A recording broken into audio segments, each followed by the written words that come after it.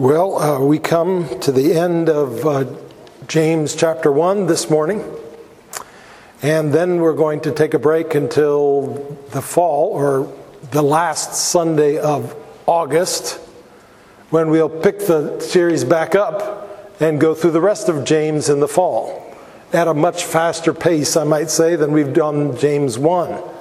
It just lends itself to that.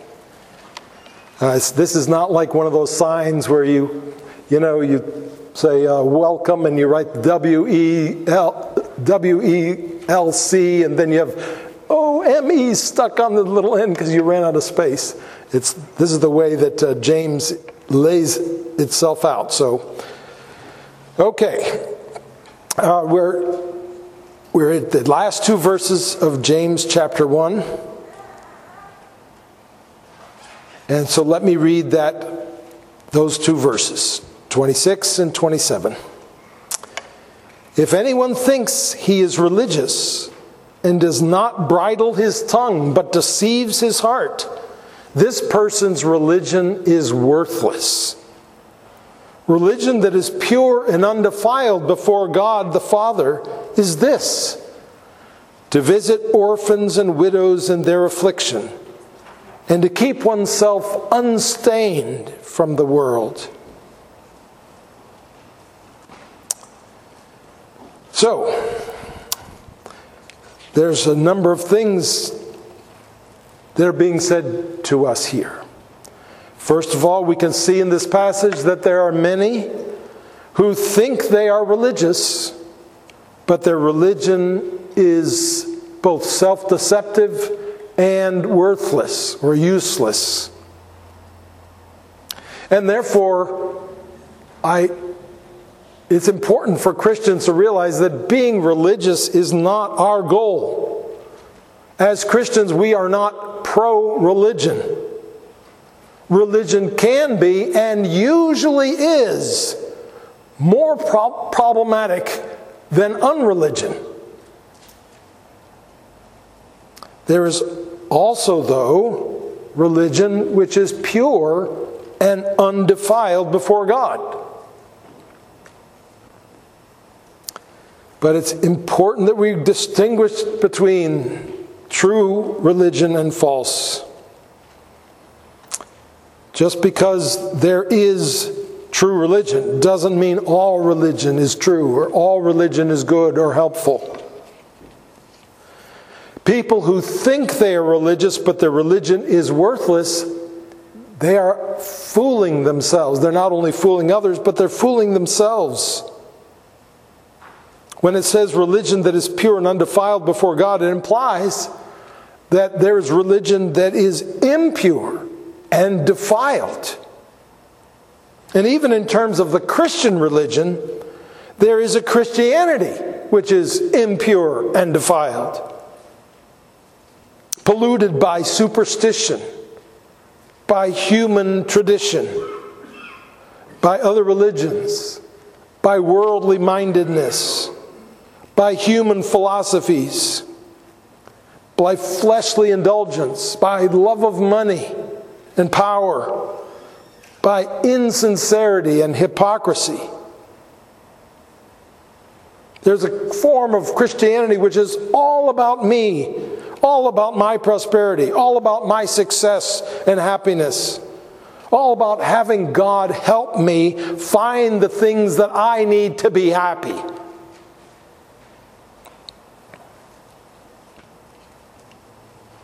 There's always been many whose faith is impure and defiled, and there always will be until the Lord comes back.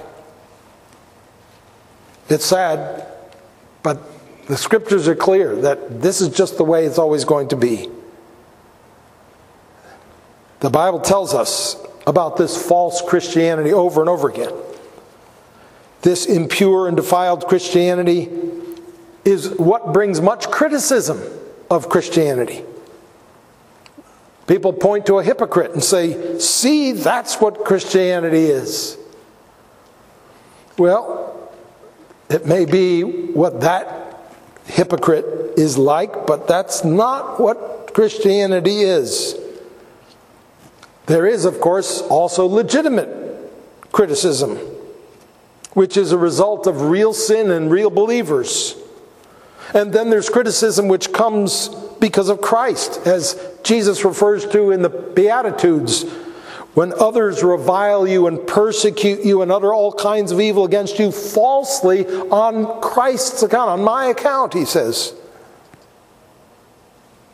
So, the first thing is that there are many who think they're religious, but their religion is self-deceptive and worthless. The second thing, God has given us litmus tests by which we can make sure we are true believers.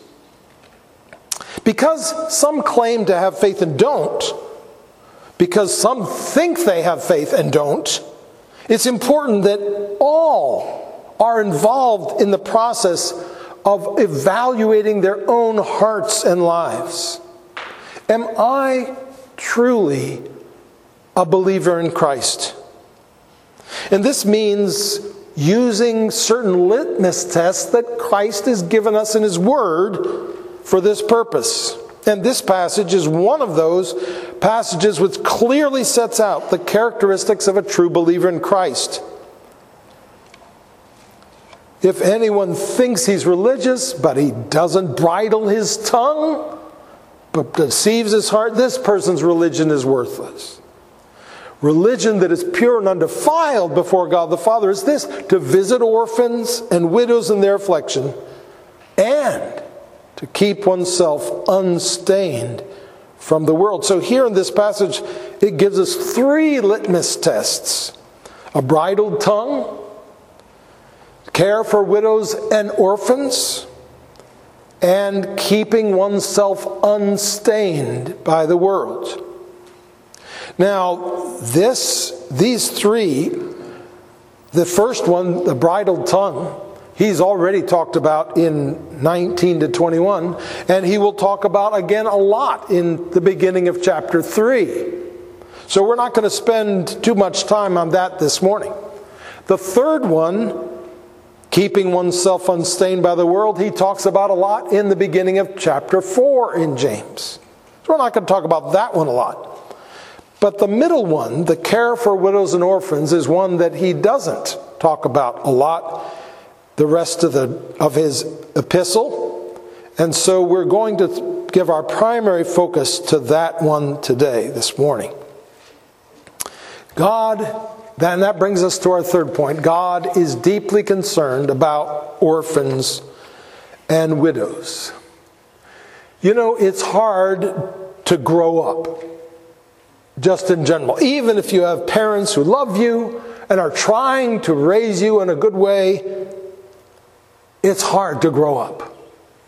However, without parents, it's so much harder. When you're young, your parents are your main support. And when that support is suddenly removed from you, you're not really equipped to handle it. Your whole world crumbles. This word orphan only occurs in one other place in the New Testament. It's in John chapter 14, verse 18, where Jesus says to his disciples, "I will not leave you as orphans. I will come to you." Here are grown men that he's been with for 3 years, and he's about to be crucified and leave them in one sense. But he's assuring them that the Holy Spirit is going to be given to them. And he assures them by saying, "I will not leave you as orphans." So you can see the plight in this, the plight of an orphan being left, abandoned, without support, without anyone there to help you.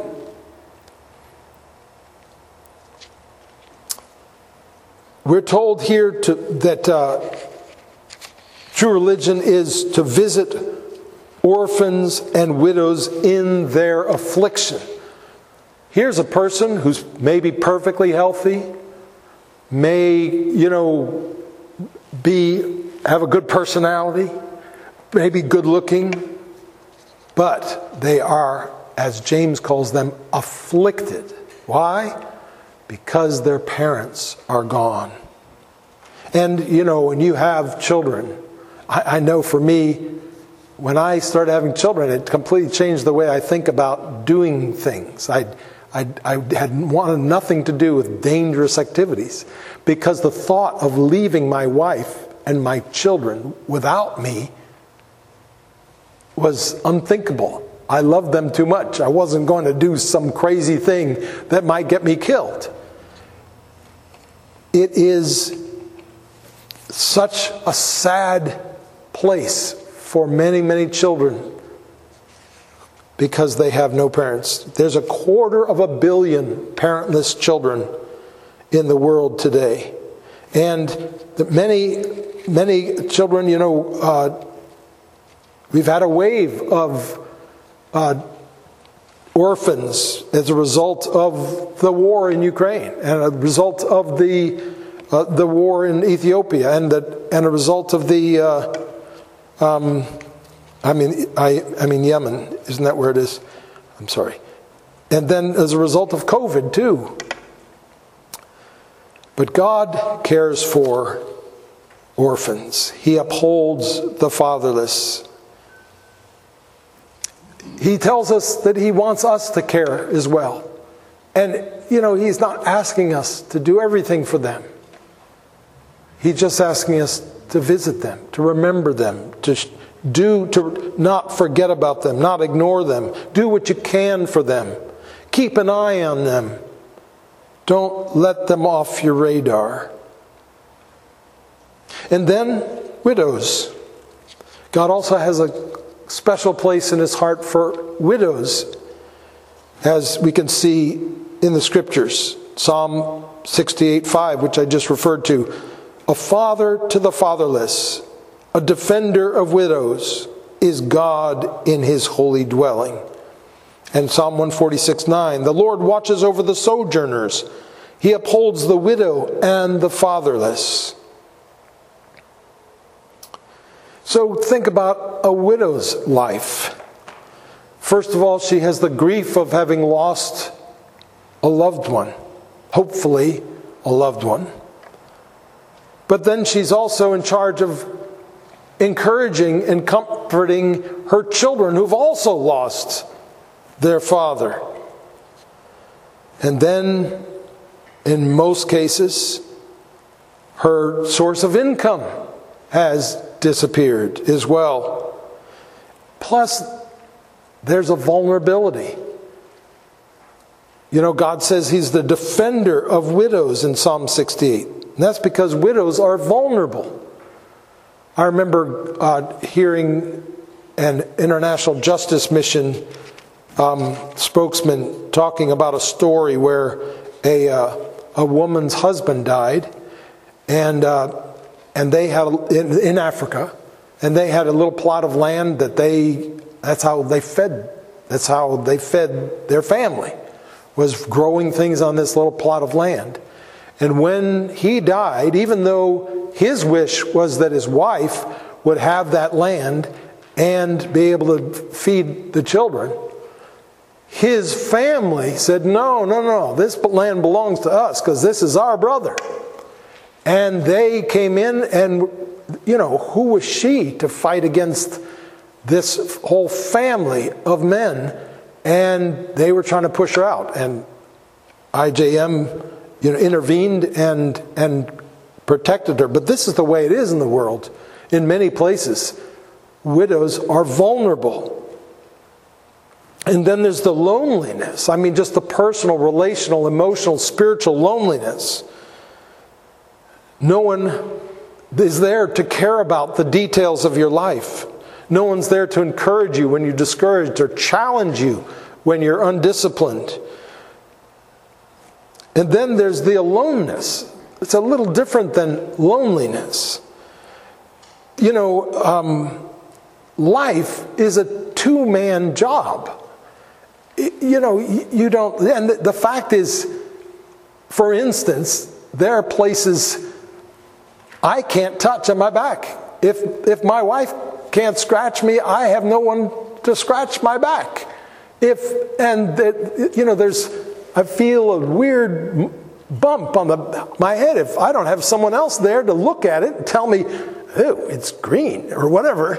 Then, I have life is designed to be lived into at least. And so a widow has lost her partner, and just functionally, and how hard it is to parent alone. And when you're sick, who takes care of you? And when you need to go to the hospital, who takes you there? It's a very difficult life to live. And then, of course, we have to remember that first century widows were much worse off than widows are today in many ways. There's a lot of overlap, but there's certainly ways that first century widows were worse off. Because in that society, there was an issue of social standing. In our society, if a husband dies, the wife doesn't lose her social status necessarily, but in that society she did. It was the breaking down of her identity. It was losing favor in the eyes of others. It was being seen as a nobody, and even worse, being seen as cursed by God. Let me read you a little sentence out of the Baker Encyclopedia of the Bible on widows. It says, legally, the widow was ignored for purposes of inheritance. So she didn't get the inheritance from her husband who died. And if her husband died prematurely, that is before it was, he was at full life age, this was considered a judgment for the life he had led. And she became an object of reproach partly for her ability to prevent his untimely death.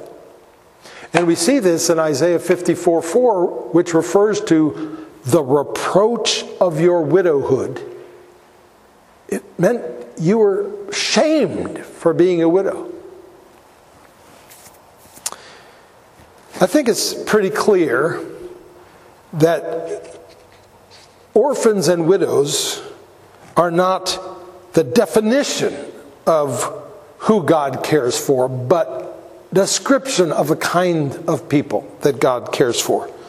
In other words, this is a sampling, not a complete list, of the kind of people that God's calling us to have a heart for. We know this because of other similar places in the scriptures, like the passage that I read about widows and orphans. It also mentions sojourners. The Lord watches over the sojourners. He upholds the widow and the fatherless. So, it's the people without a home, the strangers, the person, the refugee, the person who is just wandering around, rootless. That person also God has a heart for. And then there are other places where the same exact kind of point is made, that this is what a true follower of Christ is, but instead of using widows and orphans, they use other kinds of people. For instance, in Luke 14:12-14, instead of using orphan and widow, Jesus uses the poor, the crippled, the lame, the blind. And in Matthew 25, in that parable, where the sheep and the goat, or the ones where he says, you did it to the least of these my brethren, he uses the hungry, the thirsty, the stranger, the unclothed, the sick, the prisoner. And in that passage, Jesus sums up the kind of people he wants us to go out of our way to care for as the least of these my brethren, or the least of these brothers of mine, which of course includes sisters as well. And that leads us to our next point, that there are parts of the body of Christ which need special care, and God calls us to give special care to certain parts of his body. This whole chapter, James 1, has been about trials. But the fact is, there are some people whose whole life is trial, like orphans and widows. And we ought to care for one another in times of trial, but we ought to have a special care for those whose lives are constant trial. And the Bible tells us not only to care for them, but to realize that they're an important part of us. God made it so that we need the needy. Why? Well, this doesn't really make sense in worldly thinking, like business strategy, but God's ways are not like our ways.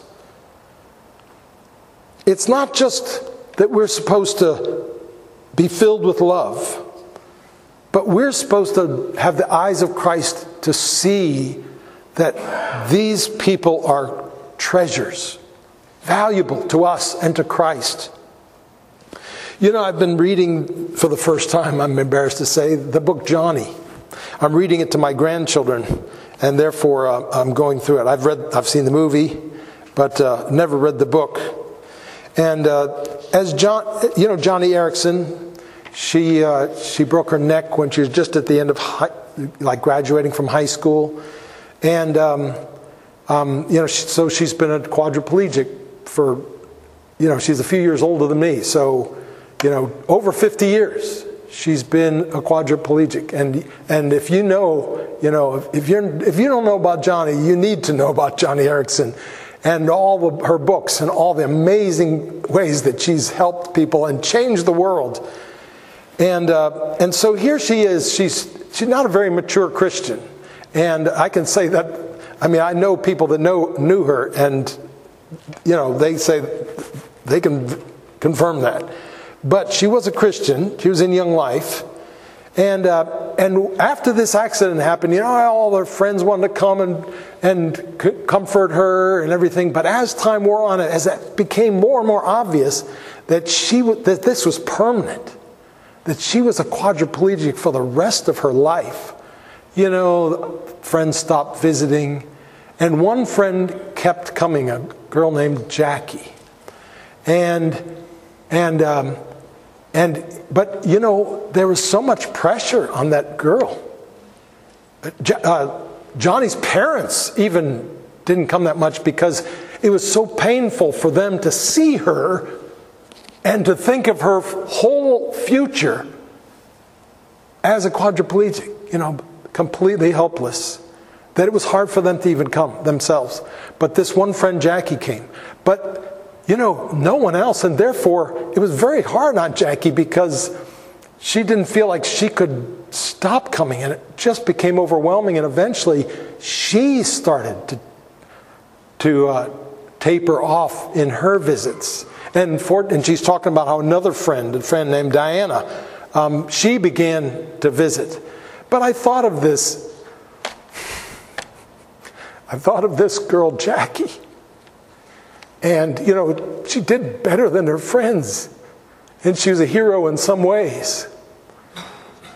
But she had no idea that this girl she was visiting wasn't just someone who's going to be completely irrelevant and just like a charity case. But this woman was going to change the world. This is going to be someone, you'd be famous just for knowing her. And just for ministering to her. And that's the way it is, it's so easy for us to see someone who's hurting, see someone who's needy, see someone who's, for one reason or another is neglected by everyone else, and think, throw a few minutes of care here and there, but really it's you feel like you're just pouring your love down the drain. But no. These are treasures of Christ, and eventually, even if in this life you don't see it, eventually it will be proven that this was one of the greatest things you ever did. It was not Jackie Griffith, by the way, as I thought when I was reading. I checked that with somebody who knows them. Anyway, where am I? Okay. The next point that I'd like to make is maybe there's a special reason why orphans and widows are given, care for orphans and widows are given to us as litmus tests of true Christian faith. Anybody can love the rich. Everyone can love the one who loves them back and gives them something. But Jesus said, if you love those who love you, what benefit is that? For even sinners love those who love them. And if you do good to those who do good to you, what benefit is that? For even sinners do the same. But you see, by commanding us to love the least of these, the ones who can't repay us, Jesus has given us a litmus test to determine whether our love is genuine or whether we're just loving ourselves. God is a God of grace. He wants His grace displayed. He's not willing for it to appear that He loves us in a selfish, human way. Let me read a few verses from 1 Corinthians 16 to 19 and 31. Consider your calling, brothers. Not many of you were wise according to worldly standards. Not many were powerful. Not many were of noble birth. But God chose what is foolish in the world to shame the wise. God chose what is weak in the world to shame the strong. God chose what is low and despised in the world, even things that are not, to bring to nothing things that are, so that no human being might boast in the presence of God. So it is written, let the one who boasts, boast in the Lord. So you see, God chooses to love the needy, the weak, the little, so that no one can boast that He loved us because He wanted to get something from us. True Christians know what it's like to be alone in the world. They know emptiness and homelessness because they know life outside of Christ. True Christians remember that they were once separated from Christ. They remember when they had no hope and were without God in the world. Yet they know that now in Christ, they who were once far off have been brought near by the blood of Christ. And Christians know what it means to be welcomed and loved and accepted and adopted and embraced and received and eternally cherished by the Heavenly Father. Christians know that they were once orphans, but they are orphans no longer because they've been adopted in Christ. I think this helps us explain why orphans and widows are a litmus test for true faith in Christ. If you really grasp the grace of Christ, you will extend the grace of Christ. If you've received the love of Christ for you in your great need, then that love will drive you to love others in need. Though you're far from perfect, you're a person of compassion. You're a person who cares about people who are hurting. You're a person who cares about the needy, trying to help, not looking down on others. You know that but for the grace of God, you'd be in the same situation. However, if our faith is just a way to get popular, or get ahead, or feel good about ourselves, then the reality of Christ hasn't really gripped our hearts and there's no drive to help others. It's all about me. So James wants us not only to believe the gospel, but also to live the gospel, to show that our faith in the gospel is true.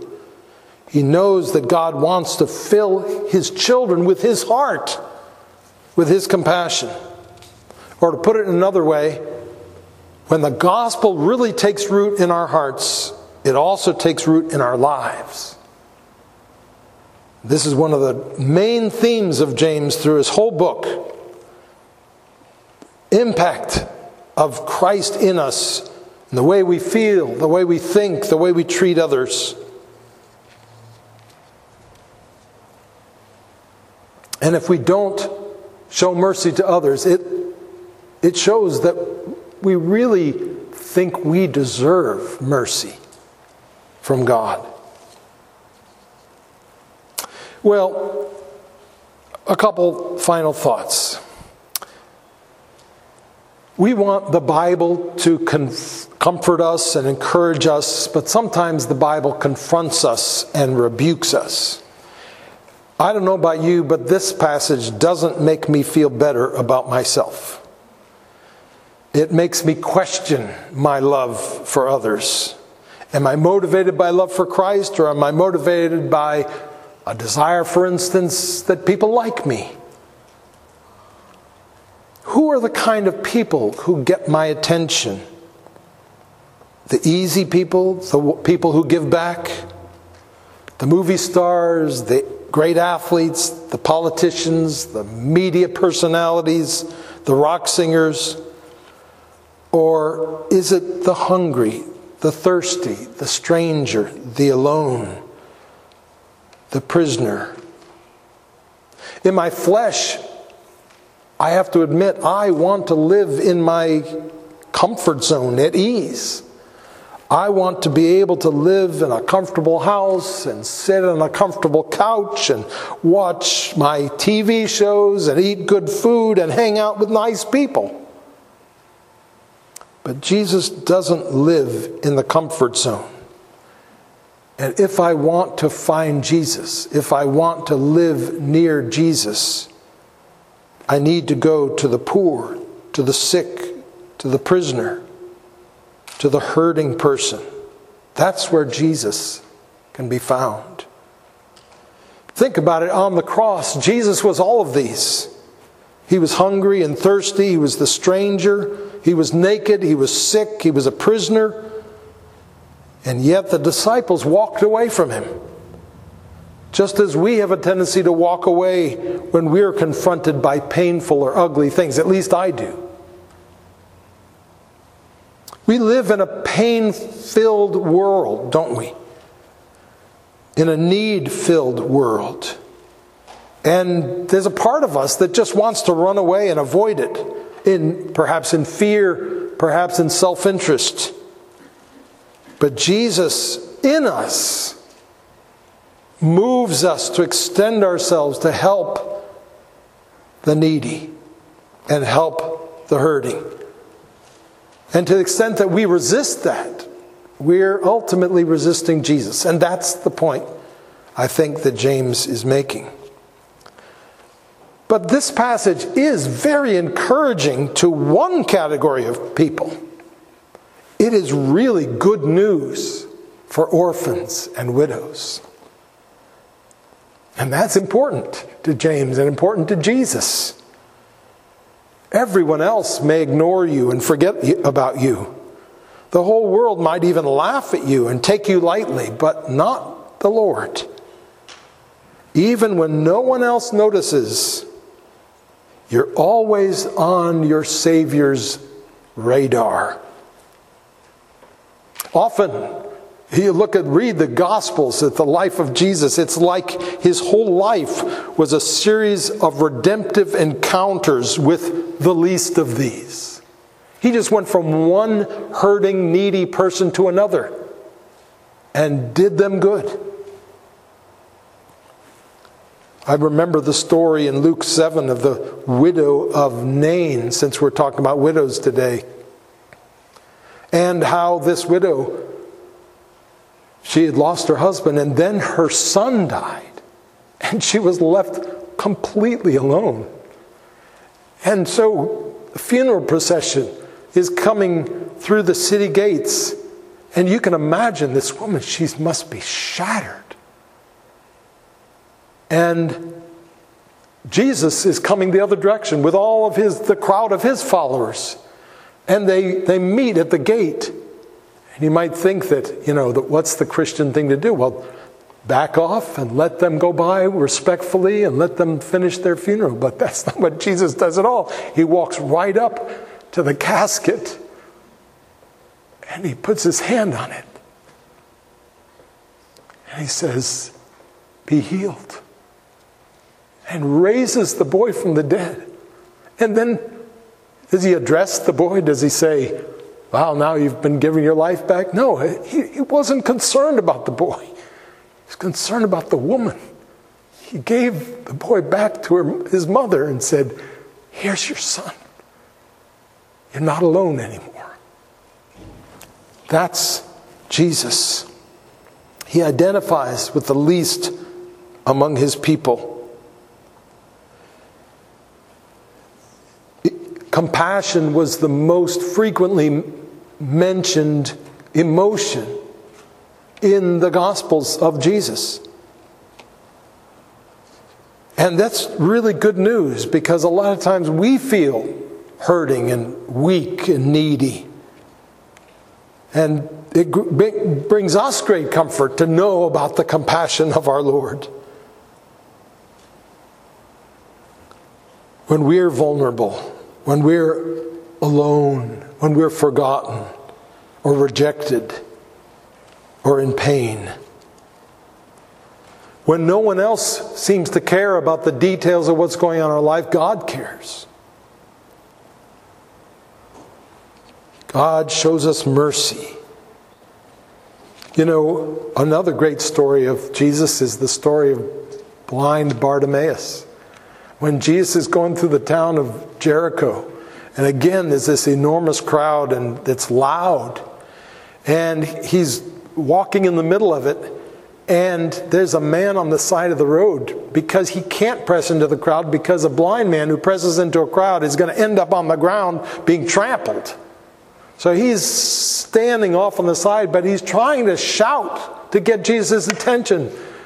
"Jesus, Son of David, have mercy on me." No one heard him, because everybody's making noise. That is, no one heard him except Jesus.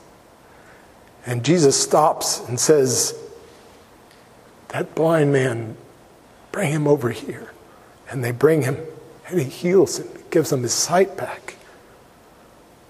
What a great story about how even when no one else, when we're crying out and our need is great and we're desperate, no one else is paying any attention, the Lord, He always pays attention and always is attentive to our cries. It's amazing, the compassion and mercy of Jesus. You know, there are people who wouldn't want to hear a sermon on this passage, because it's a strange thing how in our Christian society today, for some people, talking about caring for the needy is a sure sign that you're a liberal. And it's just such a lie. You know, because what happened was liberal Christians, and when I say liberal, I mean theologically liberal, you know, they, in place of the gospel, in place of the scriptures as the word of God, in place of the salvation of the cross, they said what's really important is that we care for the needy. And they gave lots of attention to caring for the needy. And pretty soon conservatives started saying, well, anybody who gives lots of attention to caring for the needy must be a liberal. And so we live in this day where it's like you have to pick, am I going to care for the needy, or am I going to uphold the gospel? But what a false dichotomy. Here in James, this is a great verse for preaching both at the same time. It says, you know, if you want to be a true Christian, you got to care for widows and orphans in their distress, and you have to keep yourself unstained from the world. Two things that in our present culture, a lot of people in their minds are like mutually contradictory. But they're not. They belong together. They're two parts of what it means to follow Christ. And now let us sing in preparation for the Lord's Supper, "At the Lamb's high feast. Please stand.